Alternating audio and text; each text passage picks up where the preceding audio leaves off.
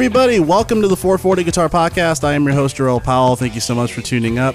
You can catch the podcast every Monday on the streaming app of your choice. So if you have Spotify, please be sure to click that follow button. Or if you have Apple Podcast or Google Podcast, be sure to click subscribe on those to get updated on the episodes for when they release. You can also get some additional content on our Instagram at the 440 Guitar Podcast, such as previews of the episodes. And lastly, 440guitarpodcast.com is our website where you can not only find out more information on the origin of the podcast, but you can also support the podcast as well if you wish to do so. Today, I'm very excited. I have a very talented singer and musician on the show here today. They're working on their current album that is by the end of this recording, it should have released by now, The Small Hours. And then the Glide magazine, they describe this type of sound as a blending the kind of jangly, cool guitar and piano that puts Spoon on the map with deadpan, almost spoken word vocal delivery. I'm happy to speak to Stephen Clair. Stephen, how are you? I'm good, Jarrell. How are you? I'm good. Just another weekend where it's really hot in California. I end up getting a second air conditioner for the bedroom as well, because the first one in the living room. I believe it. I believe it. It was it was not cutting it, man. How's the weather over where you're at? Yeah, I'm in the Hudson Valley in upstate New York, like an hour north of the city, and I'm sitting here on the floor, with like three fans pointed at me. So, with no intention of going back outside today. Oh, wow. So needless to say, it's you can feel my pain here. So one of the standard questions I've been asking, just because it's so relevant in this times, is just how people are handling the quarantine situation. I know some people are handling it more better than others. How is it over your end? How are you doing during all this? Man, it's a bit of a wild ride, for so many, and wilder for some than others, in that it's got that roller coaster kind of vibe, and that, like, you can be all right for a while, like, and I feel like, overall I've been having a pretty decent pandemic, but then every once in a while you like hit a wall and you're like, you wake up feeling lost, just kind of groping around and in the darkness, just kind of scratching your head, and the difference between upstate or just living in the Northeast compared to where you are is like I'm just starting to like psychologically like brace myself for the fact that in a couple of months the days are going to start getting shorter and it's going to be cooler, because we've been spending all our time outside, Oh, okay. And that's been a good way to like survive this. Yeah. It's I can go for long periods of time and almost feel like I forget that there's a pandemic going on. Yeah. If I'm writing songs and playing songs and I do a certain amount of teaching, or even just all the everything that goes into putting out a record, it's easy for me to keep myself occupied because it's what I do. Right. But then every once in a while it kind of hits you like, it'd be nice to just hang out with people. Right. The way we used to. Yeah. Yeah, this is the longest version of Groundhog's Day. It seems like every day is the same thing, Yeah. And I think like back in the beginning, in the middle of March, like the way we talked about it, we joke about it now, the way we talked about it in the middle of March was like, we're just going to watch, all of these movies and all of those movies and like catch up on this. And we just have to get through it. We just have to make it to like, the end of April. And then this is all going to be over.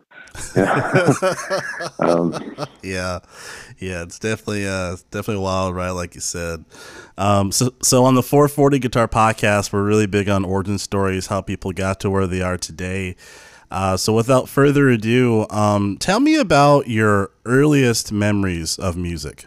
Earliest, as a young kid, 5 years old, maybe 4, 5, 6. And there I hung out with my grandfather a lot, who who I really, really looked up to as a little guy. Yeah. And he would listen to like Freddie Fender 8-track tapes in the car. And I have this really distinct memory of him playing like Louis Armstrong and Johnny Cash records, you know, in the house. And just the moment I heard Johnny Cash's voice, it like hit me in the gut to hear that voice. And that sort of, and the sort of clean, concise sound of like the backing instrumentation. Like it was so approachable for a kid, you know, just clean, picked out guitar notes and not a whole lot else, you know, very stripped down sound, and that just big giant voice, landed hard with me. And yeah, that's a really powerful memory. And then I think, you know, by the time I was like 6 or 7, I was like playing air guitar and performing for family members, and just really, really had a bee in my bonnet that I was going to play guitar the second, you know, somebody would hand me one. Do you remember what Johnny Cash song? Was there a certain song that really? It was definitely like Ring of Fire. Oh, okay, yeah. And then, was your grandfather a musician? Did he have guitars around the house, or how did you get acquainted with guitar? Nobody in my immediate or extended family was really musical at all that I have any knowledge of. Yeah. But it was something I was very, very driven and determined to do. And I got a guitar when I was like 10 and started taking lessons, and took breaks and then started taking lessons again, took breaks, started taking lessons again. And it just kept on at it. All the way through my teen years. And I was writing songs in middle school. Okay. And, you know, I was committed early on. I didn't know what that meant, you know, but I just really wanted to be playing the guitar. And I was equally interested in the guitar and songs and sort of wordplay that turned me on in songs. How's the singing? How's the singing component for you, as far as like, you know, writing songs and then, you know, trying to figure out like, as far as just like your voice and singing it and then like, you know, you're playing and learning guitar for, you know, more so for the first time at that particular age. Like, how was that experience? Oh, you mean when I was young? Yeah. Trying to put all of those pieces together. I don't think I wasn't singing and playing till I was much older. Do you remember that experience for the first time where all those three components put together when you first like played live and were singing for the first time? Right. Well, I have been pigeonholed as a quirky singer-songwriter more than enough, especially earlier on. And, you know, I was always kind of wrestling with that and looking for, you know, we look for affirmation, and it can be a bit of a lightning bolt, you know, when you find it. And I had this experience, you know, because I wasn't like a pretty rock and roll tenor like all the 70s and 80s singers that I was hearing on the FM dial that I was aware of, you know, as a kid. That's a really funny thing, because for so long I was so compelled by guitar and rock and roll and music. But so much, despite my love for music, I had a lot of trouble finding stuff that I wanted to love music that I heard more. And, you know, because what was immediately available on, you know, the commercial FM radio that I was aware of in my world, was pretty mainstream. And then I had this experience early in high school, like 10th grade, I'd say. A friend of mine took me to see this band that I had not even ever heard of, let alone heard any of their music. And it was the Talking Heads. And it completely like my head exploded. And then it was like right in that same moment, like I was 15 years old, and I discovered that, and I discovered all of the music where that was coming from, like all the music from the Lower East Side, and I discovered the college radio station. I was like, oh my God, you know, this is what I've been looking for, you know, because then there were all kinds of singers. It didn't matter, you know, and then I felt like, oh, okay, I can do my thing and own it. Yeah, I'm a big fan of your singing style. It's really neat. It's really cool. You know, it reminds me a lot of. It's funny when I played a song in the car with my wife, and she was like, "Kind of sounds a little like Lenny Kravitz and like a mix of somebody else." And I was like, "Interesting." Wow, you know, I have never gotten that before. Really? Yeah. Yeah, I was like, oh wow, it's like a mix of that. And are you familiar with the Minus the Bear, that band when they were together? I know that band name. I don't know. Oh, okay, yeah, Minus the Bear. Oh, okay. Where are they from? Seattle. Northwest? Seattle. Yeah. Yeah. Okay. Yeah.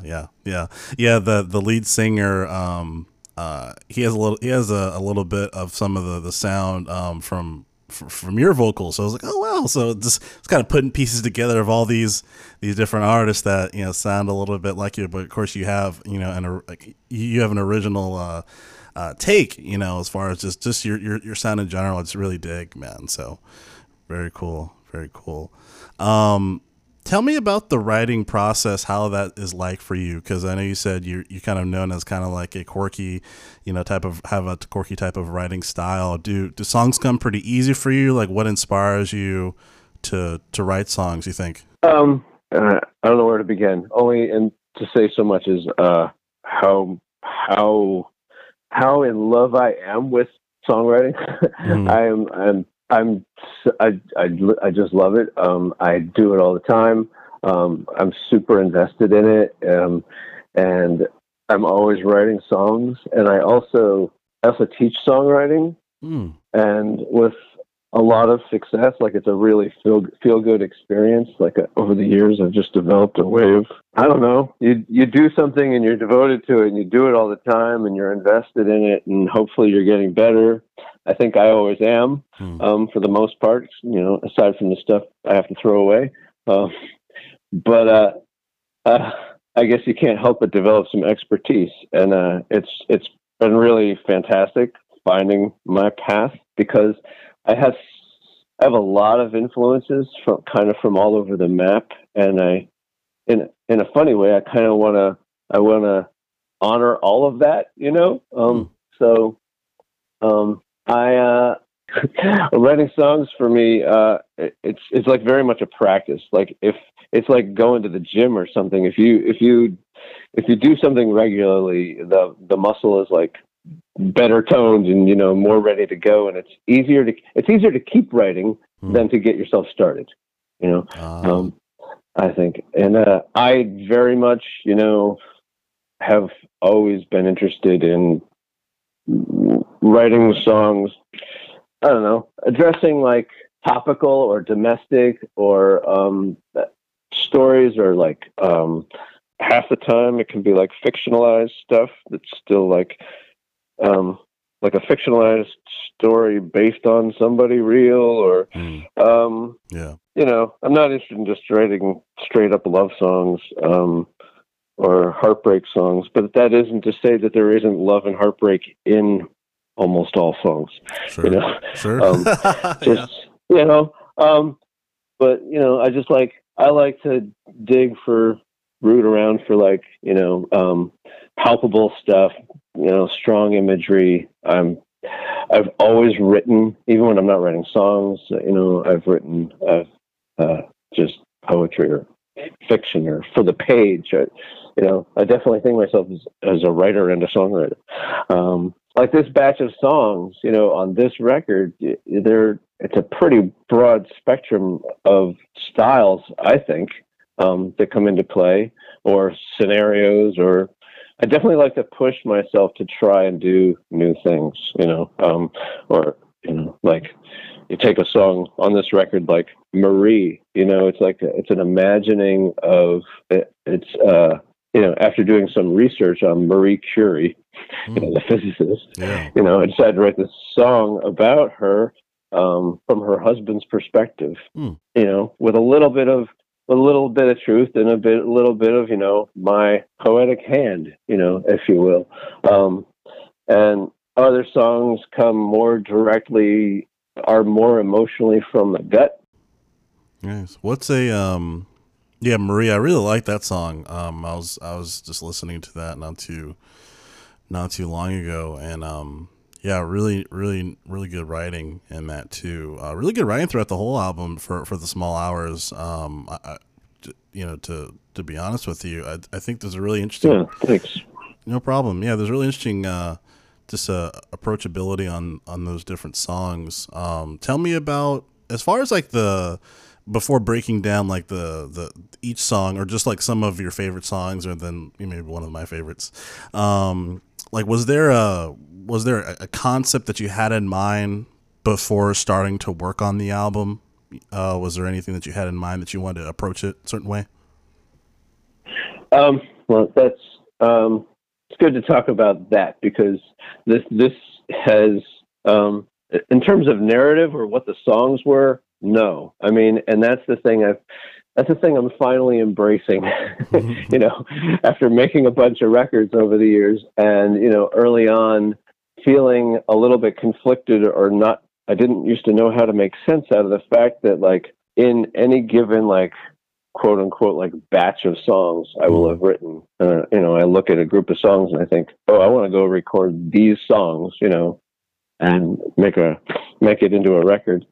They can be, those groups of songs are 100% of the time pretty disparate. Like, it's often like, I mean, in very simple terms, like early on with like my first solo record, and even, a few after that, I used to feel really conflicted about the fact that, like, there was like stuff that sounded folky, and there was this stuff that sounded like punk rock, and it was like up against each other, and we used to joke about like feeling like I was too folk for the rock clubs and too rock for the folk clubs. And that's kind of sorted itself out over the years for me. But the sheer fact that, like, when I write songs, because I'm just kind of writing songs as I write them, I don't write like a group of songs with some intention as like this group of songs. Other than these are just the songs I wrote in this time period, and I really like them, and I want to bring them to my rhythm section and work them up. So that being said, with this album, The Small Hours, I had these songs, and you know the range of them. I felt really good about this collection of songs, and also really good about this trio we've been performing as since the last record came out. And I love trios. I love all the room and dynamics and power in a guitar, bass, drums trio, especially if all three people also sing.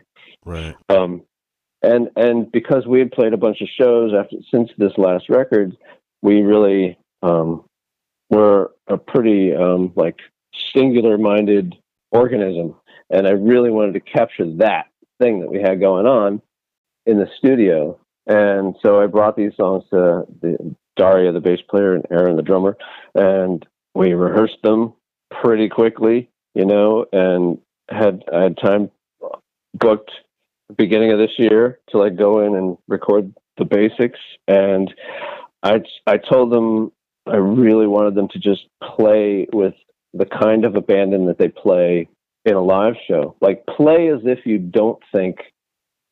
I'm not going to go back and do overdubs, guitar overdubs. Just let's fill up the space. Let's own this space as a trio in that environment. And they did it, and they did it really, really well. And it feels really good. And so, like, even, and all this is to say, like, even though the songs are, varied, as songs, I feel like it's this trio, all the dynamics of this trio and the playing of the three of us that is like the glue that makes it work.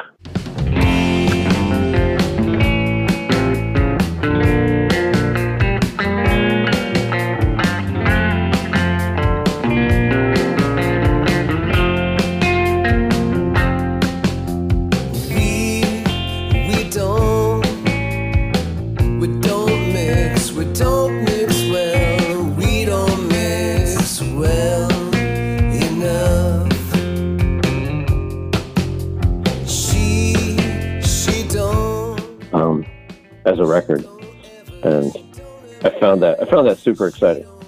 Yeah, your guys' sound is really great. I spent some time doing some guitar overdubs, and there's a few layers of guitars here and there, and there's layers of vocals, but at its core, this record is like the sound of the three of us. And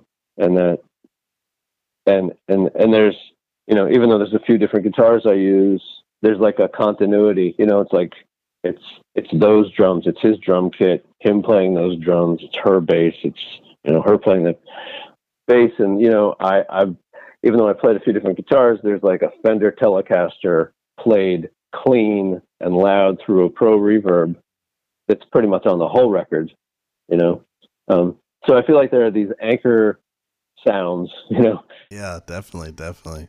Is there a story behind the title of the album, The Small Hours? Well, only in that I was thinking about the songs after they'd been mixed. And I was trying to find that thing that was like, again, like the glue or the cohesive thing that they shared. And I felt like a lot of these are stories. They're songs, or they are sounds, or they're events that kind of take place in the middle of the night, like kind of, because there are a few, 2 or 3 tunes on there that are kind of minor key, almost noir-like, and then I don't know, that's kind of what I came around to as I kept playing with the songs and playing with the order of the songs and thought about the songs and where they lived, and and there I was sitting there thinking about these songs at 2:30 in the morning, and I thought, wow, this is the zone where I think these songs all live together. It's kind of like long before sunup and long after midnight, like somewhere in the middle there. So that's how I arrived there. Nice. Were there any? Were some of your favorite songs to make on the album? So many. A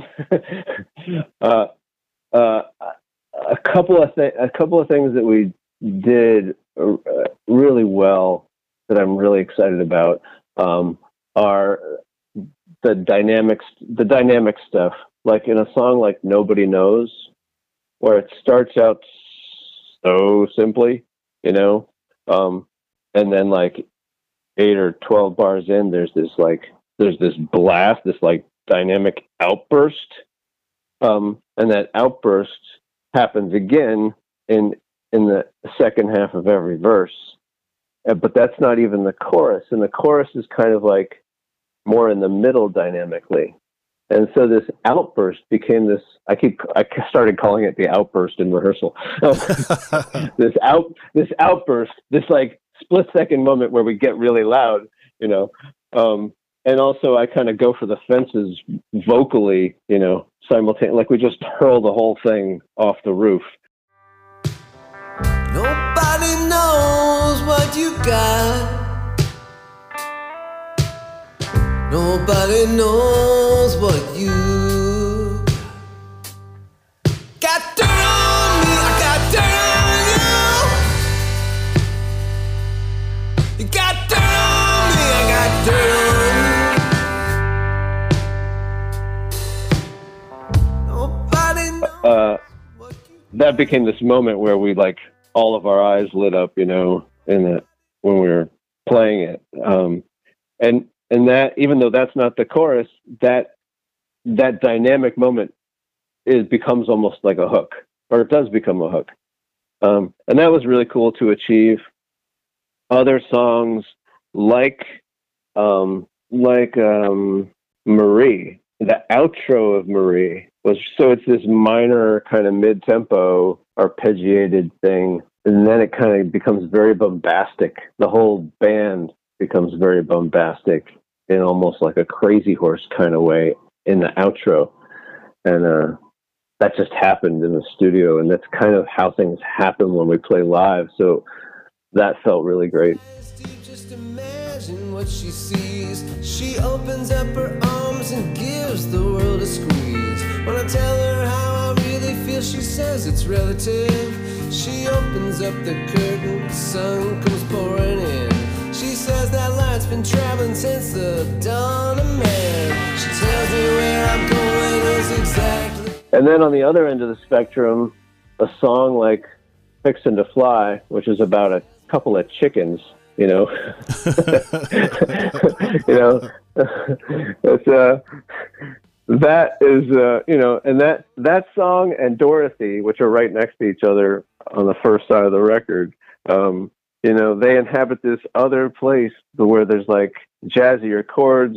Dorothy is like it's the first bossa nova I've ever written, you know, and then Fixin' to Fly is this song about, you know, a chicken checking out another chicken. And then, you know, and then they not being very good, you know, they're pretty feeble at flying chickens.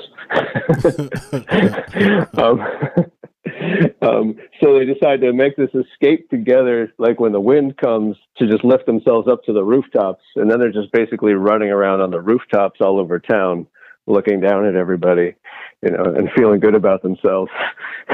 So that comes back to what I was saying about how I don't necessarily like go out of my way to write love songs, but how is that not a love song? I mean, that is a love song. Right. Definitely a unique approach.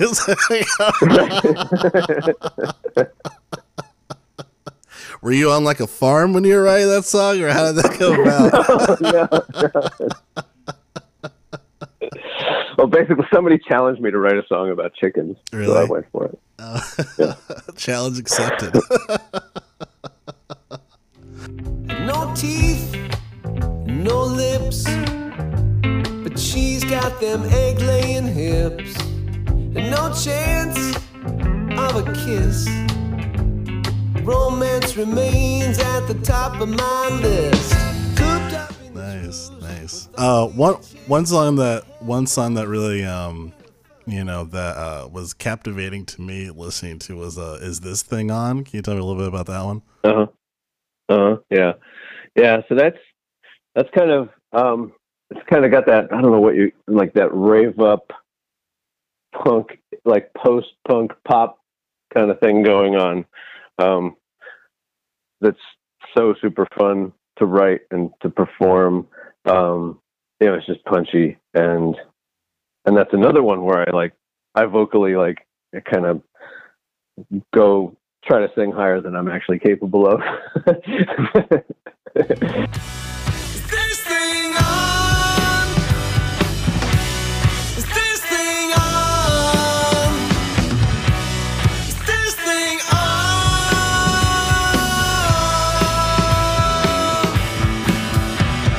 You can get out of bed on the same side for so long, waking up on the wrong side. It can happen to anyone.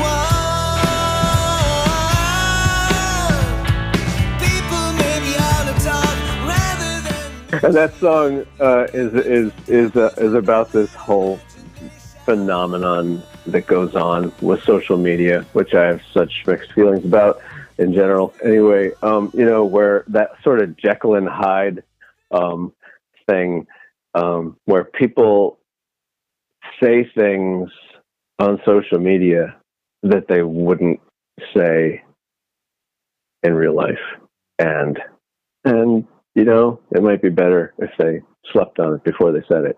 Right. And those same people tend to act like it never happened when you see them in real life. You know? So that's kind of what that's about. But I kept it kind of cheeky and playful, and I called this character Antoinette, and it was also just fun to rhyme her name. Right. Try to find rhymes for her name. Yeah. But that's a fun one. Yeah. Very cool. And then by the time Miss comes out, the album released the 18th, right, of September? Or when is the release for this one? Okay.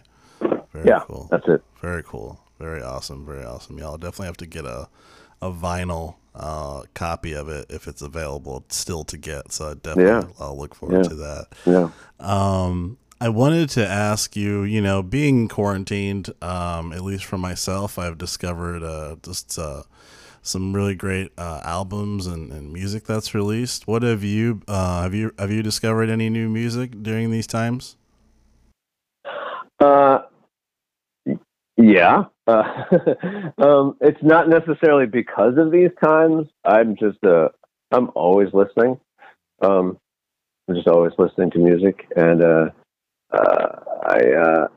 a lot of that has to do with just because I'm so compelled to be listening to music. But I also, there's another added layer in that I teach, and because I teach songwriting and guitar, I am always digging for.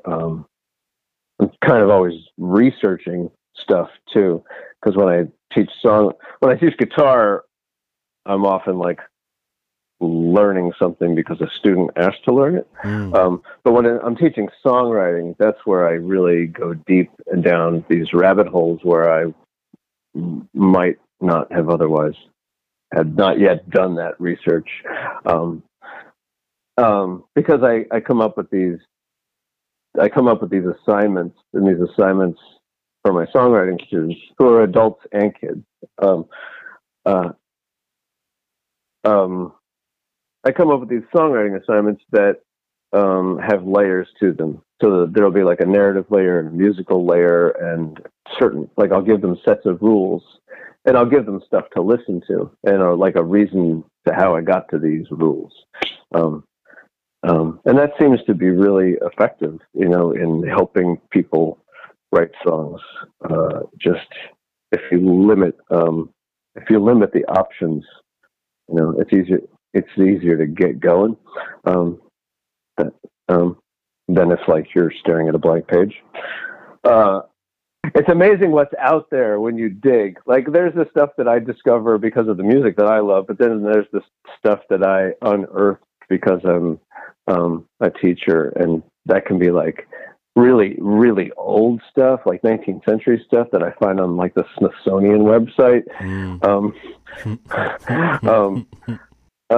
But then here's something funny. Okay, have you heard of this guy, Kyle Kraft? Sounds very familiar. It sounds very familiar, but that's as far as I go, as far as the... Yeah, he's on Sub Pop, and I just discovered him, and I'm totally digging his music. And I guess he came up he grew up in Louisiana, moved to Austin, and now he's in the Pacific Northwest. He got onto Sub Pop. He's made a few records, and they're kind of here's what happened. I was looking at myself on Spotify, and how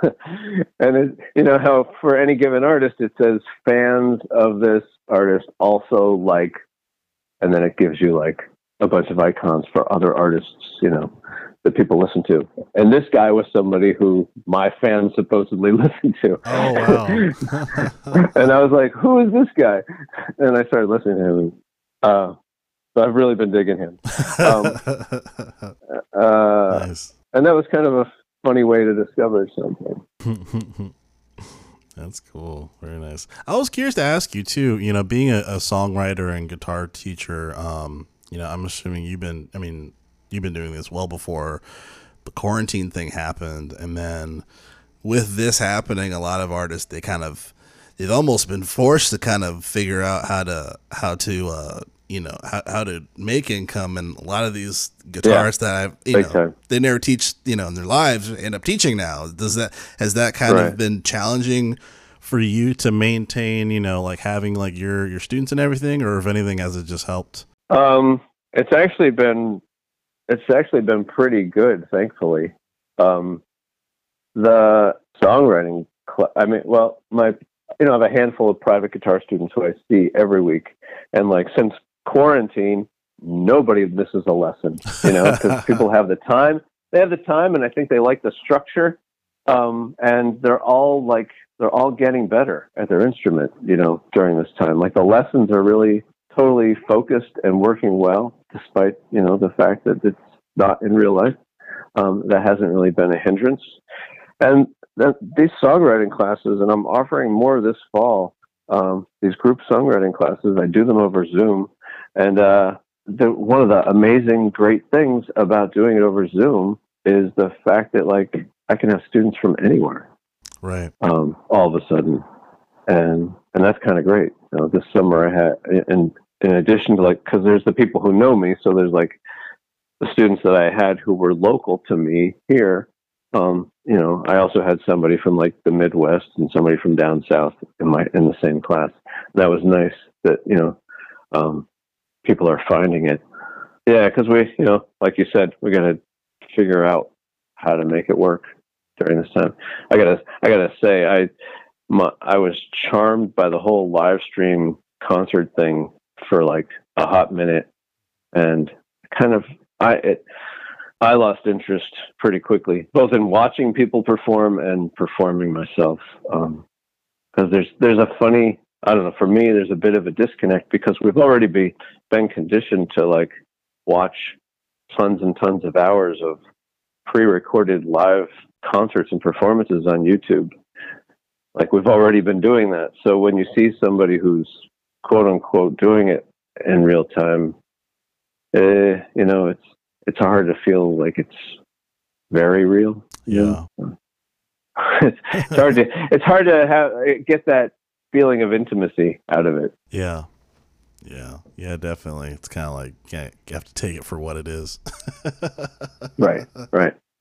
In fact, I'm trying to do my own little personal gimmick spin on it leading up to the record release. I'm offering these online interactive tiny concerts, teeny tiny, like over Zoom, like me and whoever you want to bring onto Zoom, so that we can interact a little bit.